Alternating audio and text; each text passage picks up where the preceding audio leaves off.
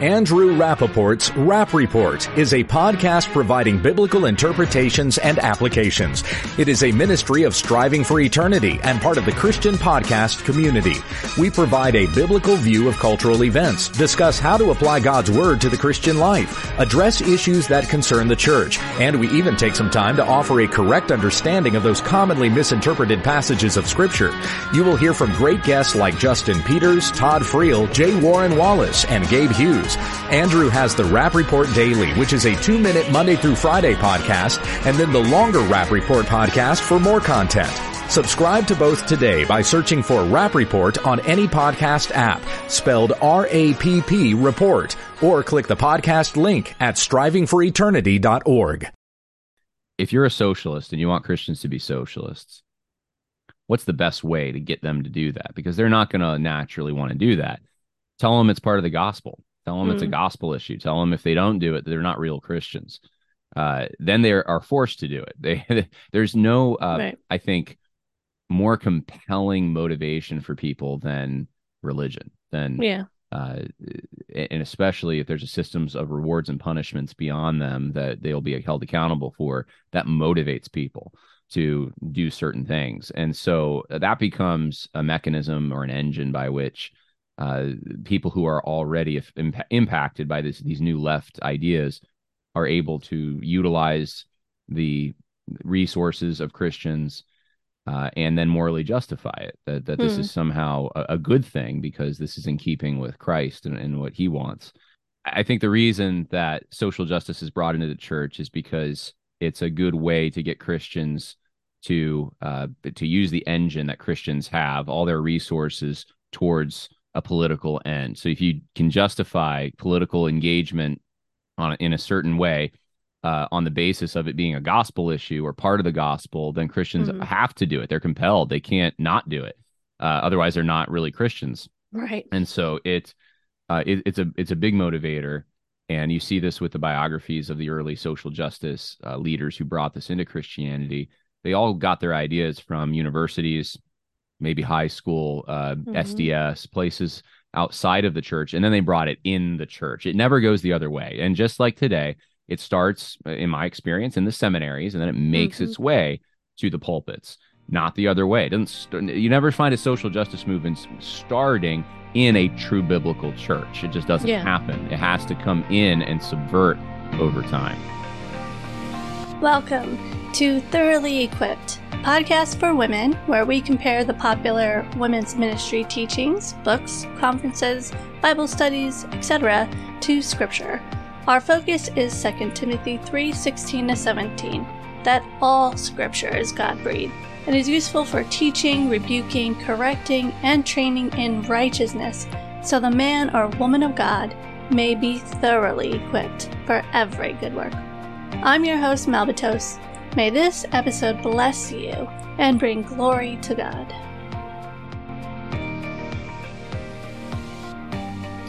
Hello, ladies.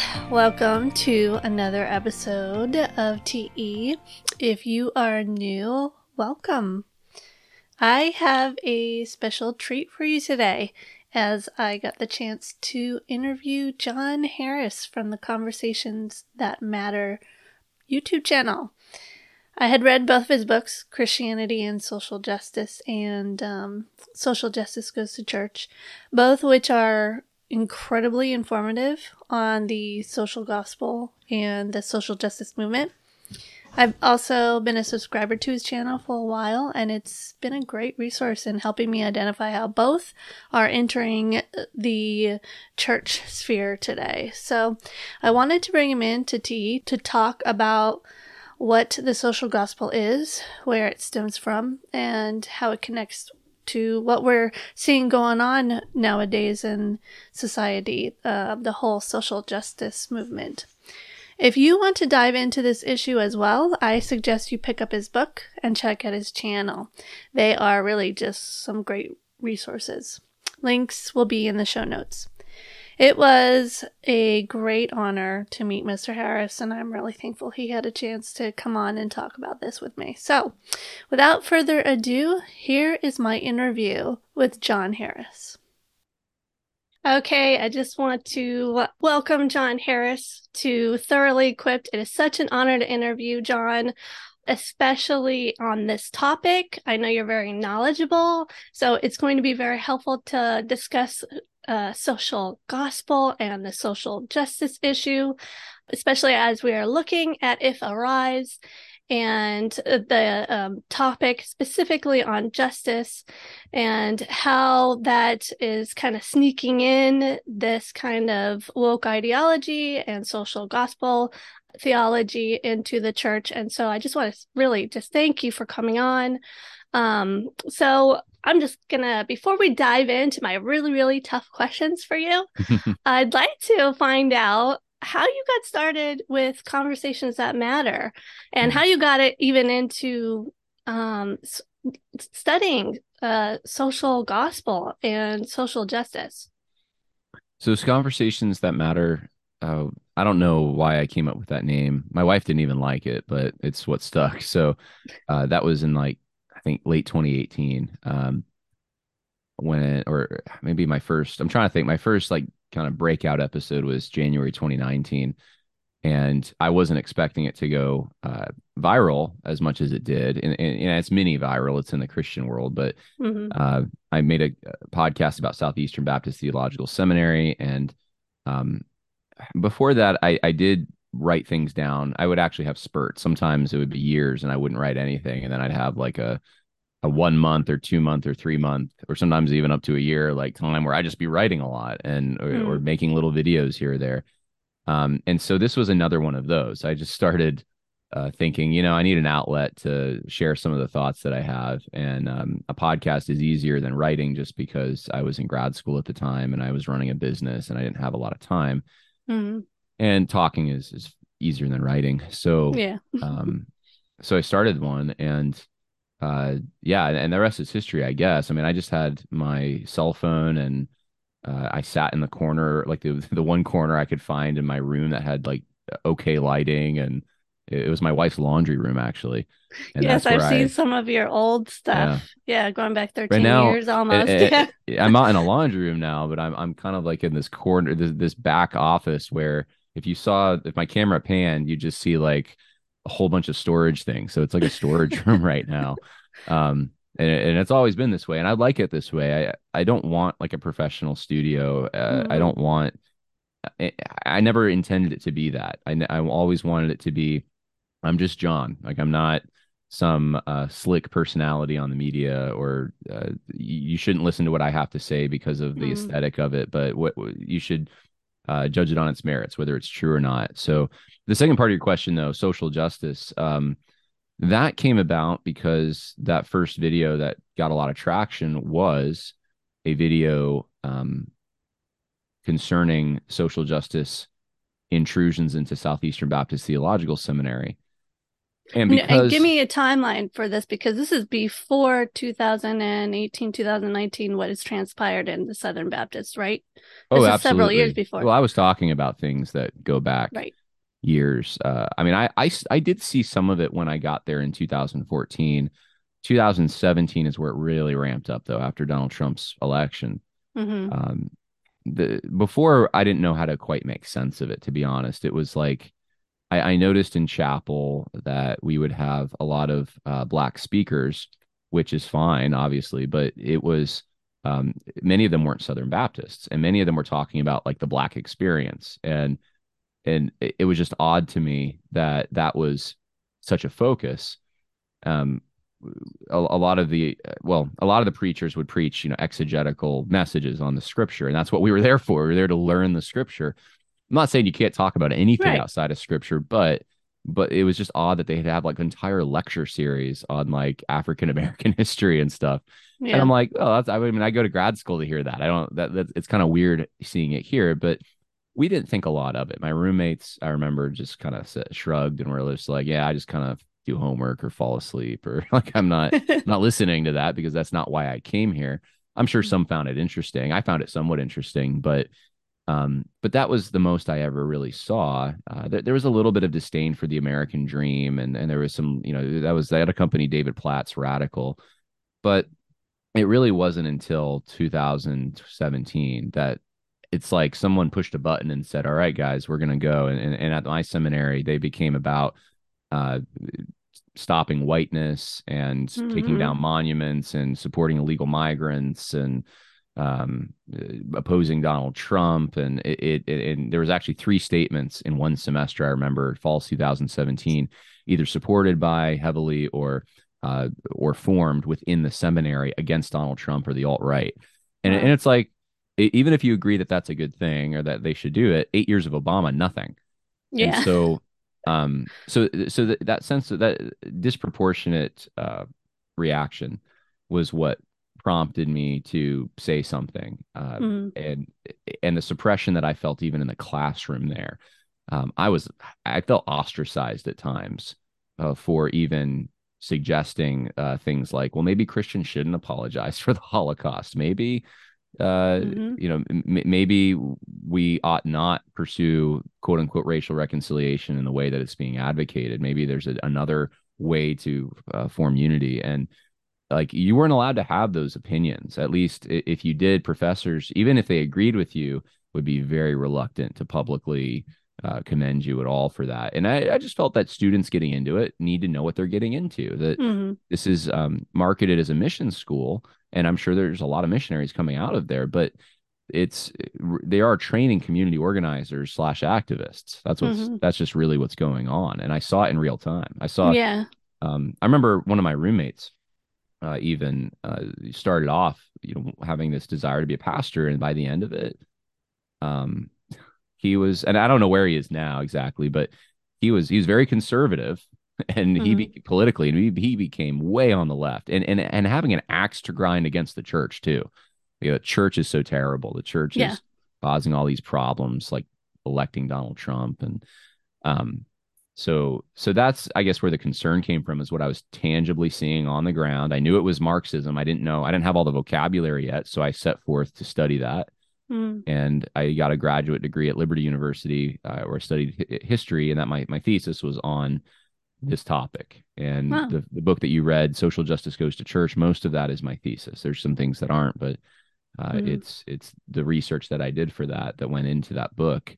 And what I found actually fascinated me. I wasn't planning on studying that era of history, but it was an area that has not been looked at very deeply, and the people who have looked at it are all on the left.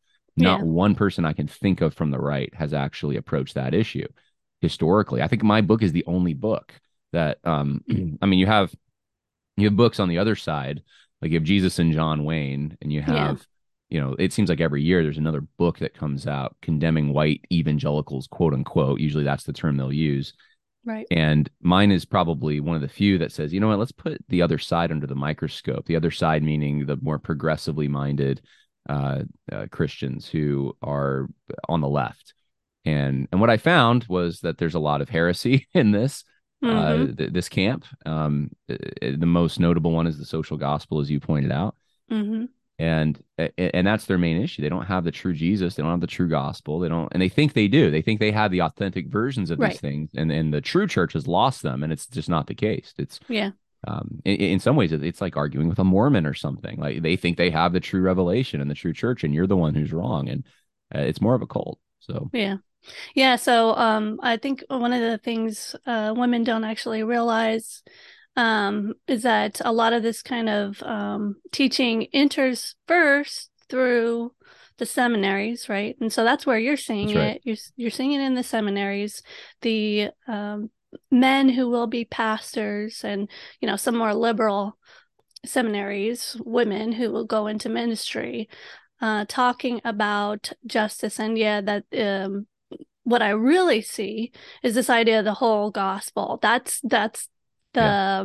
prominent discussion and vocabulary being used, that justice itself is the gospel. It's part of it. And in essence, there's a little bit of a truth to that, because if you get justice right, everybody is held accountable by God's law, and we will be under God's wrath if we don't have Jesus That's right. Christ.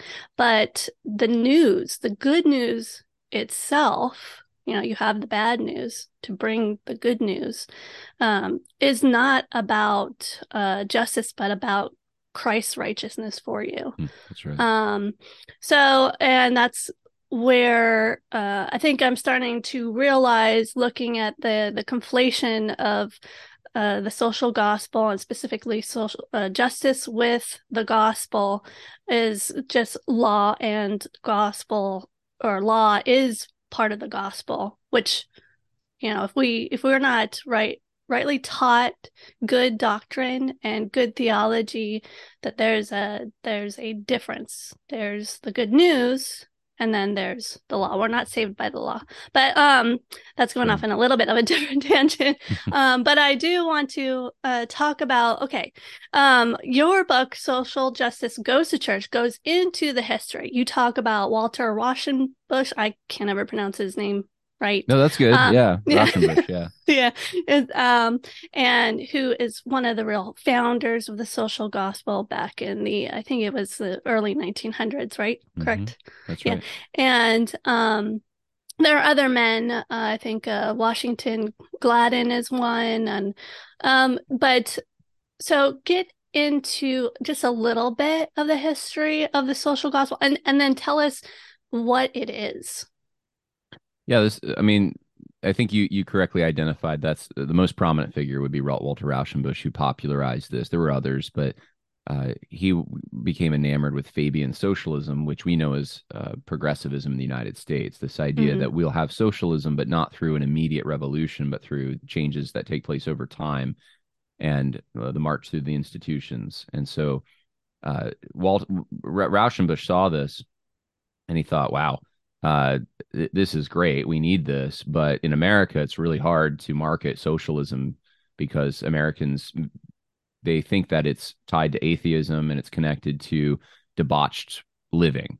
And they're not going to go for either one of those things. And so one of the terms that was used, and by the way, there were other terms at the time, not to go down a rabbit hole. One of the terms was Christian nationalism, believe it or not. Oh, but, wow. The term I did not know that. Yeah, that was a term that was used to try to market socialism to Americans, because if you could say, hey, it's Christian and it's nationalistic, aren't those good things? Yeah. But Rauschenbusch used the term social justice often. And of course, social gospel comes out of that. That he wrote a number of books on this. He was a Baptist professor from upstate New York. And he thought that we had given up or forgotten or lost the true gospel, right, in its purity. And we had this individual gospel that saved man's soul, but we didn't have anything that was addressing the needs of the poor and the social issues of the day. And so he believed the gospel could be applied to this, and that ended up being the social gospel. But it's all works. It's all actions that Christians take, and some of them very noble and charitable, but they're just not the gospel. So it's a category issue that has now seeped into a number of other areas. Martin Luther King Jr. was very impacted by Walter Rauschenbusch. Right. You have, and I'm not going to say every stream of socialism was impacted by this, but certainly the term social justice, which was made most popular by Rauschenbusch, has made its way into just about every iteration of social justice. So it's kind of ironic that even some of these raging atheists, right, are actually using a term that was coined by a Christian. Yeah, coined by a Christian to sell socialism to Christians. So, yeah. Yeah.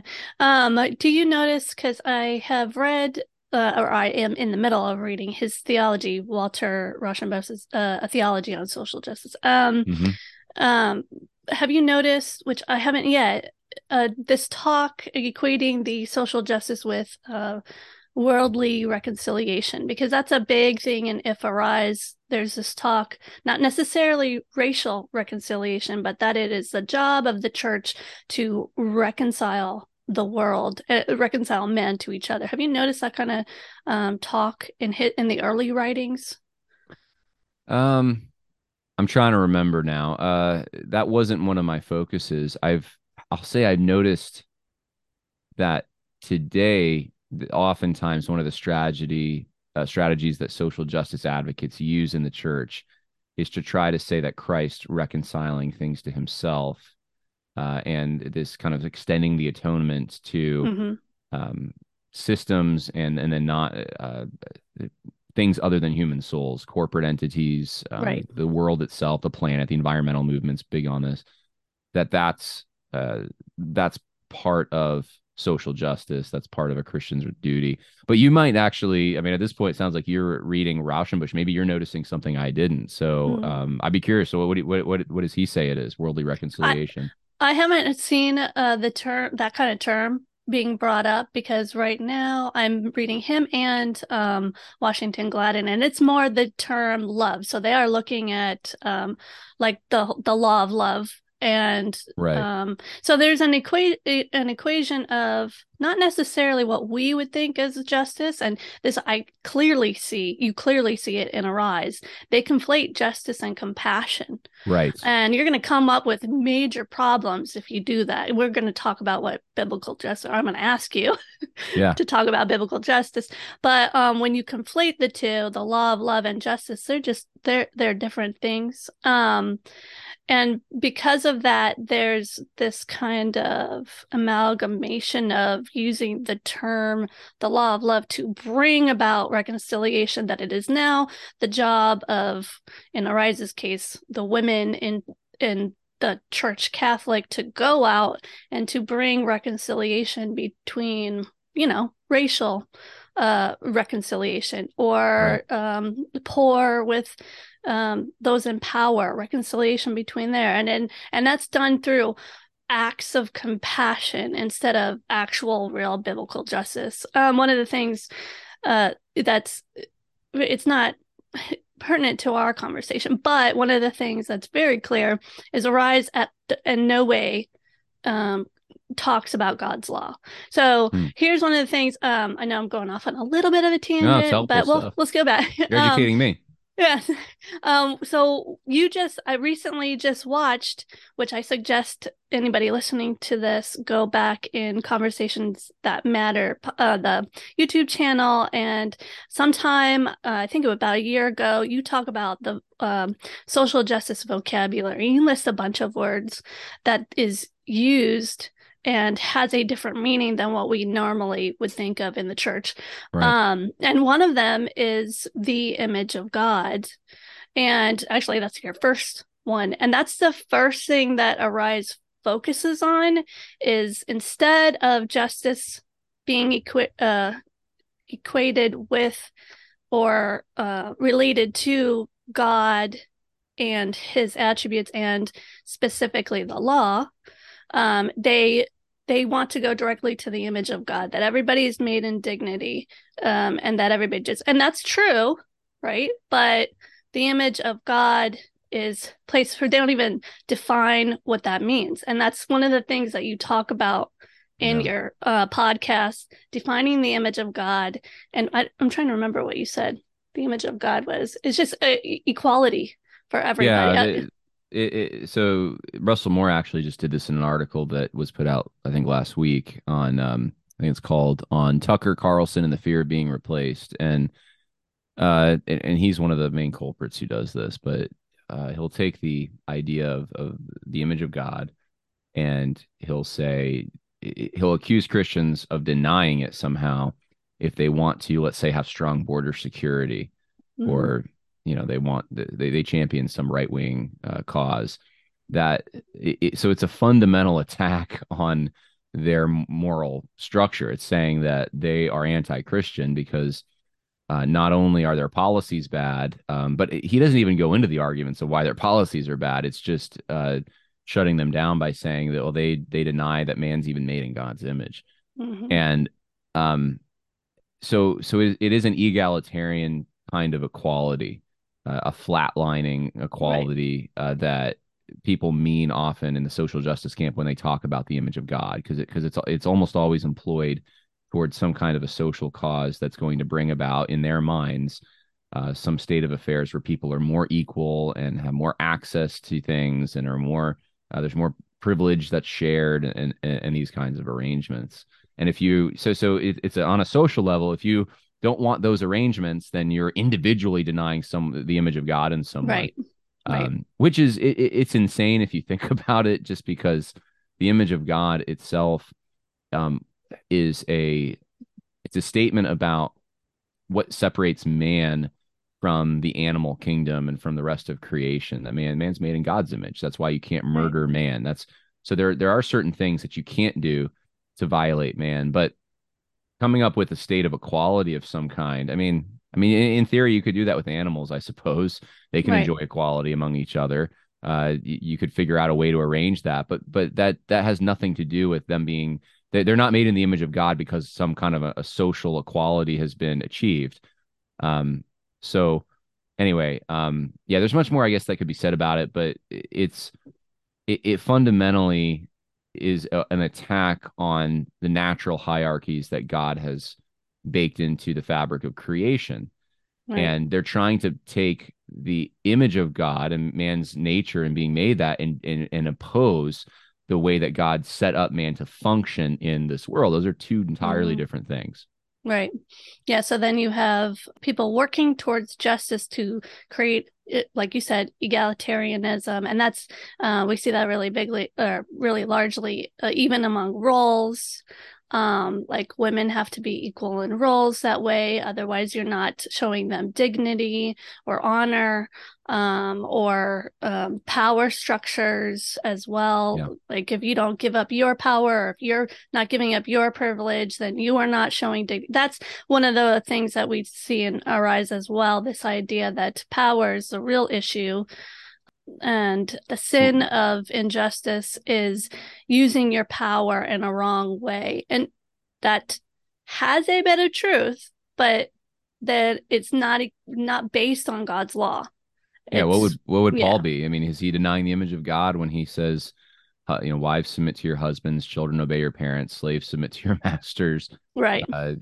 Citizens are supposed to obey the ones in authority over them. I mean, what does that all mean? If is that a denial of the image of God? Those are all unequal relationships, and we live today with all of those relationships still. And you might say the slavery thing, not so much, but we have labor relationships. That's the point. We still have that. That'll never go away. That's baked into the fabric of creation. Right. So you can never eliminate these things, and if you try to eliminate them, you're going to find out tyranny pops up somewhere else, and you create an artificial situation where a hierarchy is going to emerge, but it's not going to be it's going to be a less beneficial kind of hierarchy. So people who say these kinds of things, I think, are setting us up for tyranny. That's been my thesis for a long time, that once you start trying to get rid of these involuntary or voluntary associations, and you think that the government's going to come in and make sure everything's equal, you're just setting up the biggest inequality that can exist. It's the government, and then it's all of us. Right. Mm-hmm. And so it's like you haven't. Is that denying the image of God? Apparently not. In their minds, that's not denying the image of God, but all the other hierarchies are somehow. Yeah. One of the things, if Arise in relation to that, is they say justice is basically placing somebody in their right status. And so to have the right status, of course, everybody's made in the image of God. They also state that everybody is a child of God. So that's a misunderstanding of the biblical distinction between a child of God and the rest of humanity. But because of that, it's restoring them to this righteous status. And to do that, of course, you have to eliminate disparities, and you got to get rid of racial, or you got to work towards racial reconciliation. You got to work towards ending slavery. And these are all good things. The problem is how they go about doing it and totally neglecting God's law in the process, because that just leaves it open to, like you said, government intervention, things like that. So that was a great segue into then talking about what is then the difference between, and you talked about it a little bit, social justice and biblical justice. So that's something that I think would be very helpful to bring to listeners, to people's mind, to understand the difference? Yeah. Okay. So social justice is, simply put, and this would apply to every iteration of it, every version of it, is a scheme in which equality or equity, inclusion, diversity, so that's the terms that are used now, but some version of egalitarian equality is achieved through a central authority of some kind, usually it's the government, uh, taking out, really, or eliminating somehow, downsizing these institutions that supposedly foster, create, uh, and achieve the inequality around us. Practically speaking, what that looks like is people aren't paying their employers enough. The government needs to come in and set minimum wage, right? Or maybe we just need to get rid of employers and everyone should just work for the government, right? That's a milder versus in a more extreme form.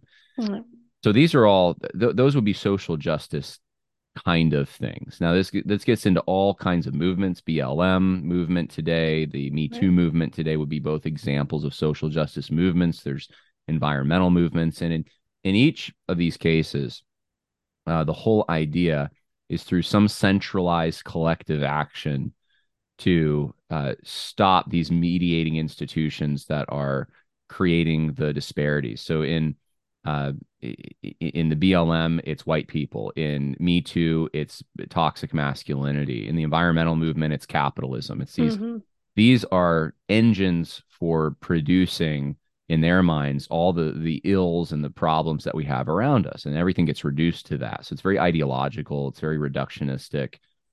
But the end goal is taking away the disparities, making everything equal so no one has anything over anyone else. Or in the case of environmentalism, I guess we and the animals we're equal, or something like that. So social justice is very different than the way that mishpat, which is the Hebrew word for justice, is used in Scripture. Oftentimes, social justice thinkers will just take verses that talk about the importance of justice or equity, and then they will infuse within them all these meanings that are more modern. But biblically speaking, when you see the word justice, it's talking about giving everyone their due. And this is probably most clearly exemplified in places like Exodus chapter 23, where you have a list of people that Israel was, individuals within Israel were not supposed to favor.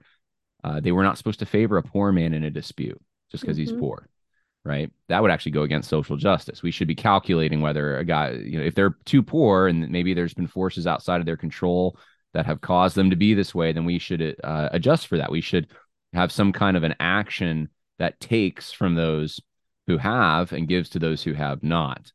So whether that's redistribution of privilege or money or whatever, but taking down the monuments and street names to his ancestors and putting up the street names to others, that all of these things are forms of redistribution to achieve this equity, this outcome. But biblically, what it is you actually look at everyone based upon whether or not they have sinned and they have a punishment due them, or whether or not they have done something righteous, or you owe them something because you've wronged them. And so you're looking at people as individuals who are made, again, made in God's image, but you're not seeing all these exterior labels that end up adjusting the way you treat them in a court of law. So this does not mean that there aren't national distinctions, and we just talked about that. There's hierarchies. There are things that God baked into the fabric of creation. Obviously, those things exist, so this doesn't eliminate those. But what it does is it organizes human society in such a way that order is achieved through human beings applying God's law correctly to situations where sin has occurred. Right. And so the good analogy for biblical justice is Lady Justice, who's blindfolded. Lady Justice doesn't care if you're someone's brother, or if you're rich, or if you're you belong to the same country club, or you both go to the same mom's group and your kids play together. Lady Justice doesn't care about those things. Mm-hmm. Lady Justice only cares about, did you follow God's law or did you break God's law? If you violated God's law and there's a penalty, I don't care who you are, you owe that penalty. Justice must be served, Right. and it will carry forward despite circumstances. Social justice is against all that. Social justice says, no, you got to make a calculation. Is it a white male? Well, I guess punish them. If it's even if they didn't do anything, if it's someone who's let's say a black female, well, let's do the intersectional scorecard. Doesn't matter if they broke the law, because they're justified in doing so because they're at a certain power level in the social dynamics. Yeah. So that's maybe a longer answer. If you want, I can try to make it shorter, but that's a thorough answer, hopefully. Oh, no, that actually gave me another question that I hadn't thought of before. I mean, we kind of see in Romans, the purpose of the government is to punish the wicked, punish the evildoers, and justice is most certainly part of that, based on God's law. And so my question then is, how is it then that they start to see, when we see, especially when we look at Exodus and the other justice verses that they like to quote, they're in context in relation to the government and the king bringing justice. I think of Proverbs 31. I think it's where he talks about doing justice, and he's talking to the king. So it's a government kind of role. Why then is it that they kind of bring the church into that? Why do they see that this is something that the church should be very active in? Not that church can't show compassion and help people in times of need, but they make it a church issue, and therefore then they equate in that also it's a gospel issue. So maybe help me with that. Well, it's like I said with Walter Rauschenbusch. He first went to England and learned Fabian socialism. It's a political movement that has been brought into Christian circles. So think about it this way. If you're a socialist and you want Christians to be socialists, what's the best way to get them to do that? Because they're not going to naturally want to do that. Tell them it's part of the gospel. Tell them it's a gospel issue. Tell them if they don't do it, they're not real Christians. Then they are forced to do it. There's no, I think, more compelling motivation for people than religion. And especially if there's a systems of rewards and punishments beyond them that they'll be held accountable for, that motivates people to do certain things. And so that becomes a mechanism or an engine by which people who are already impacted by these new left ideas are able to utilize the resources of Christians and then morally justify it, that this is somehow a good thing because this is in keeping with Christ and what he wants. And this is something that I know you said you read Social Justice Goes to Church. You see this with pretty much every major figure, whether it's Wes Granberg Michelson or Tim Keller or really any of them. I'm trying to think of the names now. Sharon Gallagher, Jim Wallace, right? John Perkins. I mean, the list goes on and on and on. All these early thinkers who brought this into evangelicalism, they didn't start in the Bible. They started in the church. They didn't sit there in the pew one day and think, this is what justice is. They first went to high schools and universities and they were part of places like SDS. I think the reason that social justice is brought into the church is because it's a good way to get Christians to use the engine that Christians have, all their resources, towards a political end. So if you can justify political engagement in a certain way on the basis of it being a gospel issue or part of the gospel, then Christians have to do it. They're compelled. They can't not do it. Otherwise, they're not really Christians. Right. And so it's a big motivator. And you see this with the biographies of the early social justice leaders who brought this into Christianity. They all got their ideas from universities, maybe high school, SDS, places outside of the church, and then they brought it in the church. It never goes the other way. And just like today, it starts, in my experience, in the seminaries, and then it makes its way to the pulpits, not the other way. It doesn't. You never find a social justice movement starting in a true biblical church. It just doesn't happen. It has to come in and subvert over time. Right. I think one of the fundamental things is just an idea to bring about morality, or the underlying teaching that people, part of being holy is major compassion and producing justice, and it's the church's job to do that. And it's an undermining of really the sufficiency of Scripture, and where I see it most with vocab, like you mentioned in your video on the social justice vocab, is this idea of the kingdom of God. And I know Washington Gladden talks about the kingdom of God quite a bit, and in bringing about in exercising the law of love, and then using political means in bringing about the kingdom of God and equality and stuff like that. So right. Yeah, absolutely. Yeah, it's even Jim Wallace will say the gospel of the kingdom, to try to distinguish it from the individual gospel. He'll say the gospel that all Christians have always believed, but that's not the true gospel. The true gospel is the gospel of the kingdom, wherein we change the social arrangements. Now, I don't know how much you know, but this goes very much into progressive Christianity and woke ideology and the kingdom of God are just mutual. They're all tied in together. So, but that is a kind of blatant in your face. A lot of people understand, might look at people who are outright just talking about critical race theory and social justice. We might be able to say, okay, that's red flags.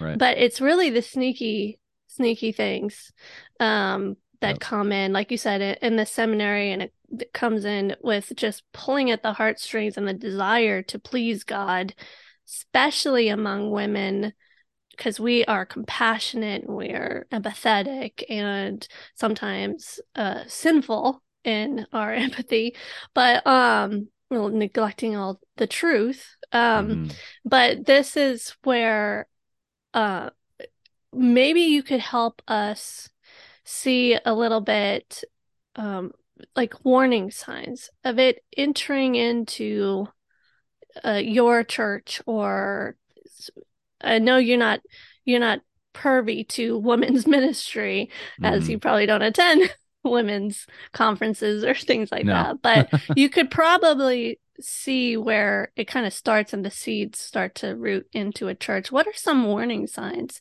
for a woman that we need to be aware of when it enters?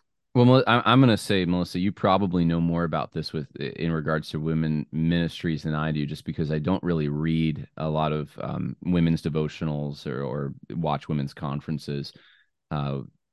I actually do want to do a little bit of that, just so I can have a better handle on it. So I'll answer the question a little more generally, but I think it applies to women as well.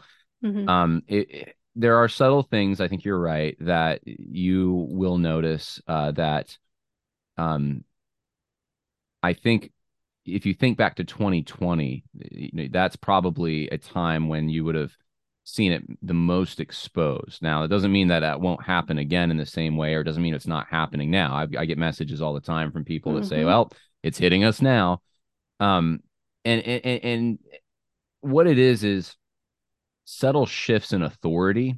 That's one of the first things, I think, that it's not enough for Christians to open their Bible and get an answer from Scripture on things. They need something else. They need, and here's the thing, like this gets tricky because obviously, I'm sure, Melissa, you have books behind you on your shelf that are helpful in understanding the Bible. You probably use commentaries and things, and that's not what I'm talking about. It becomes like a necessity. Like you must have It's not just helpful tools. It's you have a deficient understanding of scripture or some scriptural principle unless you have, let's say, the Black perspective or the woman perspective, or you got to get yourself in this Middle Eastern Jewish perspective first, and then you can truly understand it. And oftentimes, what they mean by that is it's some kind of leftist infused understanding that scholars or sociologists have come up with to represent those demographics. It's not actually those demographics. Yeah. And it's so they can shame people who don't want to go along with that or refuse to look at those things. One of the concrete examples I can point to that happened a lot in 2020 is pastors who would hold entire services or multiple services where they weren't preaching, they were just hosting a conversation between them and, let's say, some minority congregants, and asking them about police brutality and these kinds of things. And giving a voice to the voiceless is what I hear a lot. Right. Yeah. Yeah. We just got to give them a voice, right? They don't have like in the country in which there's been more charitable work done than any country in the history of the world. There's more organizations for those kinds of things and advocacy groups politically. I mean, we have more of that than we've ever had in the entire history of humankind. Right. And yet there's this, we just don't have a voice for the voiceless.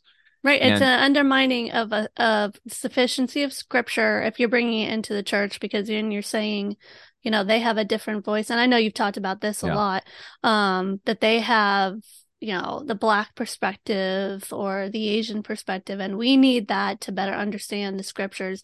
And then we also need that to know how to exercise justice or how to exercise compassion in the right way. Yeah. So that's very, one subtle way. Yeah. Yeah. Or if you hear your pastor say, we need the whole gospel, or that's just half the gospel, or starting applying the gospel to things that aren't the gospel. That's a good sign that something's happening that might not be good.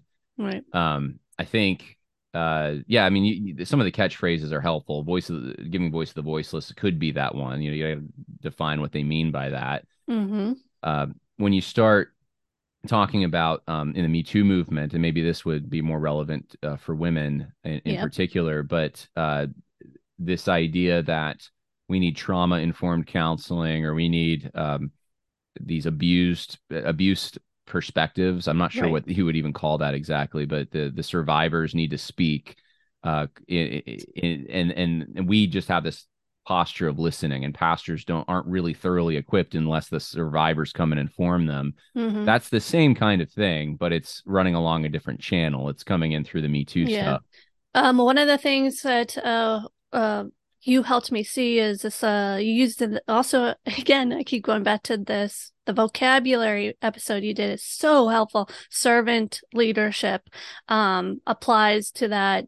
Me Too. I see it in the movement, this idea that servant leadership is more, like you said, it's kind of reducing leadership to only hearing the voice of the voiceless and being willing to hear what they have to say about how to exercise justice, and then kind of complying to it, including it, instead of, okay, as a servant, I am called as a servant and a leader, especially a man, the elders and the church, to exercise not exercise God's law, but to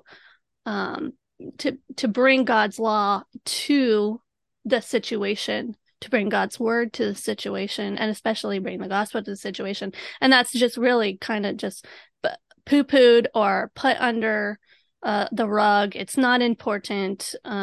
Servant leadership is upheld, and then it's just twisted. It's completely twisted. It's not what we see in Ephesians at all. But anyway, so I thought that was that applies to what you were just saying about including all the discussion and the Me Too and all that. It's prevalent. So is there anything else that you see that might be a warning sign? Man, I feel like there's probably a lot of examples that they're not coming to my mind right now. I mean, you could say certain books and publications, if you see them showing up, if there's books by Thabiti Anyabwile or Russell Moore or Tim Keller. That's kind of at least a yellow flag at the very least. Right.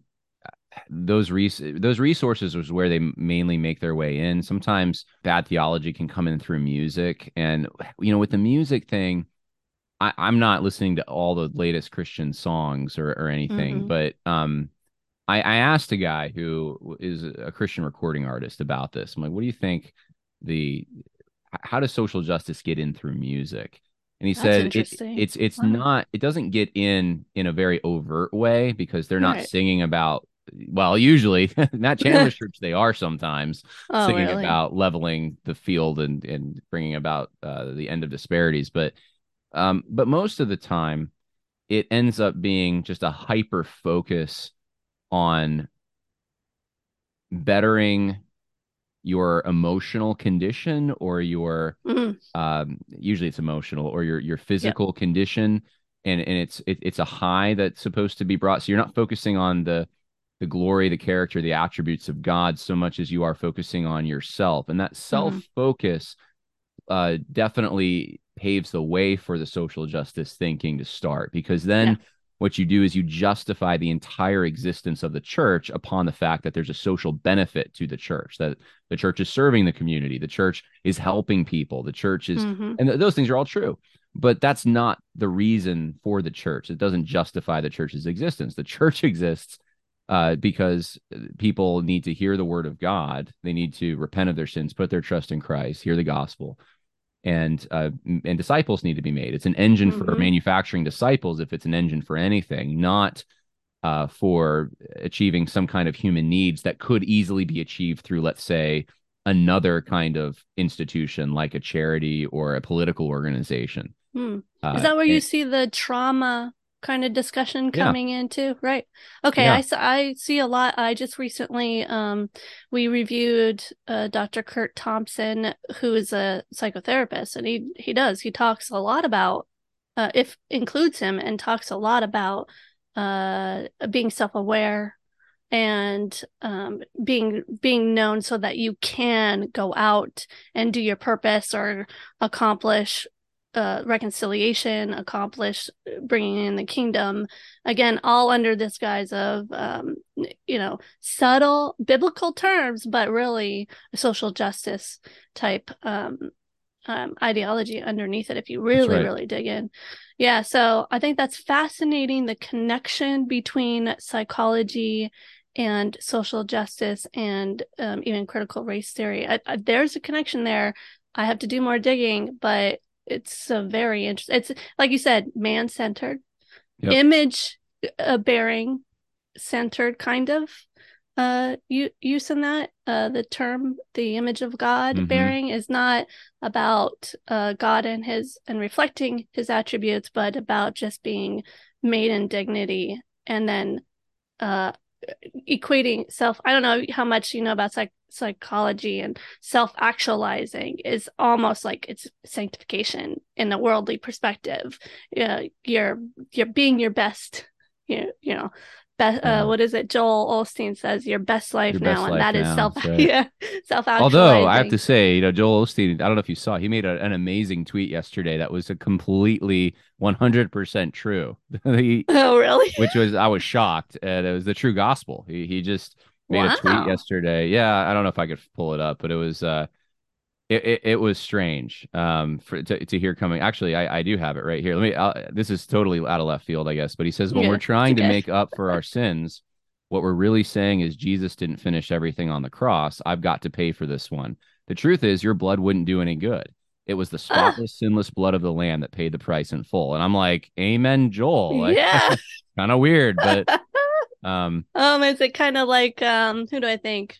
Todd White. I don't know if you know the whole Todd, anything about Todd White. He's very charismatic. Yeah, he's got the dreads, right? Yes, yeah. And he repented once. Justin Peters I remember that. Yeah, did a whole thing, and it's like once in a blue moon they can really speak truth or repent of their sins, and it reminds me of the verse that we be thankful for those who can give the gospel, even if it's with not that I say I know his motives, but his teaching is not. Yeah. Yeah. So getting it right. What's it? The term, a clock is right twice a day, right? That's right. That's right. Yeah. Yeah. So yeah. All right. Well, thank you so much for, of course, again, being willing to come on. I'm gonna wrap things up. My pleasure.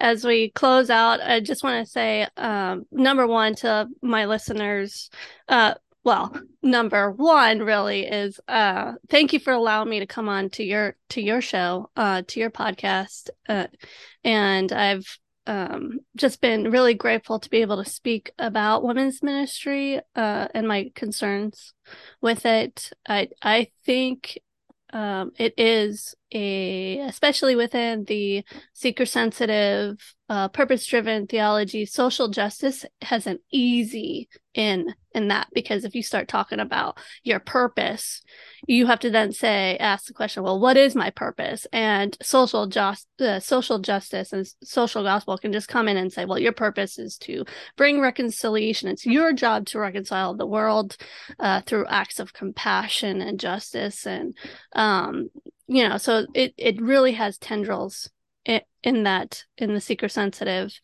So I'm very grateful that you allowed me to come on, and I'm so thankful that you have come on to talk about this, to make social justice and social gospel more clear. But before we go, could you just let us know how we can celebrate, or celebrate you, how we can support you. I do know you're writing another book, correct? Yeah. Okay, so what's the deal with the new book? What's going on with that? The social justice books were more on the negative. They were talking about a problem that we have before us, and we need a positive vision, though, for what I've had a number of people come to me and say, well, okay, well, I understand that's wrong. So what am I supposed to do about the poor? What am I supposed to do about the politics and all of that? So I'm trying to craft, it's not going to be comprehensive, but at least a helpful, positive vision for Christians to appeal to in the circumstances we find ourselves in socially. So yeah, I keep thinking of things that I need to add that I'm like, this book, it has to be digestible. I can't have a huge long book. 500 pages. What we must do. So right now I'm writing on creative outside the box ways for states and local municipalities to resist tyranny that's coming from the center, and ways that people, Christians in particular, haven't thought of or don't realize exist that they can use. And the point is, obviously, it's not, I'm not doing what the social justice guys do, infusing any of this with the gospel. But there are practical mechanisms here in the real world that we can use to maintain religious freedom and to carve out a place for the church to operate in a way in which it's not going to be molested. And that's the whole point, is to make sure that the church is still the church, and that and the church won't ever stop being the church. But we certainly want to have laws that will be conducive to evangelism, discipleship, and just laws. We want the government to follow Jesus as much as possible. So that's a little bit of it, but I haven't really finished. I don't know exactly where it's going to end up, and that's like me with a lot of books. I sometimes start in the middle of the book. I don't even start sequentially. Oh yeah. So okay, well, we could pray for you in that way. Yeah, thank you. But I also know that you will be speaking at a conference coming up too. There's a few, There's one in DeForest, Wisconsin, on June 10th. You can go to johnharrispodcast.com is the easiest one, and all the speaking engagements are there.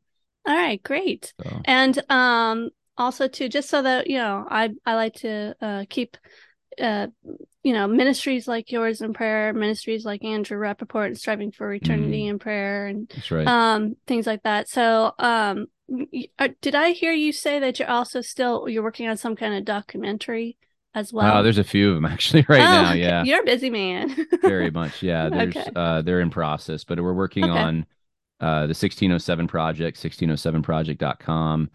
That's going to hopefully be helpful for homeschoolers, especially. And we're doing a documentary on China. You can go to laststandstudios.org and find out a little bit more about that. Okay. I'm definitely interested in the 1607 one. Yes. Yeah. So keep us updated, because that would be great. Yeah. All right. I don't think there's anything else. Again, thank you for. My pleasure, Melissa. Right. God bless. Yeah, you too. So, ladies, I hope this discussion was helpful in understanding the history behind the social justice movement within the church, and maybe give you some help in being able to discern this type of teaching, as it's really entering churches just everywhere. And hopefully it's laid a foundation to where we are going to go next, as I want to present to you the connection between social justice and critical race theory. And that way, when I present the remaining if critiques and its connections with such ministries such as Be the Bridge, you will be able to make the connections to the social gospel and a theology behind it. So, that's it for today. Until next time, I pray you are in His Word.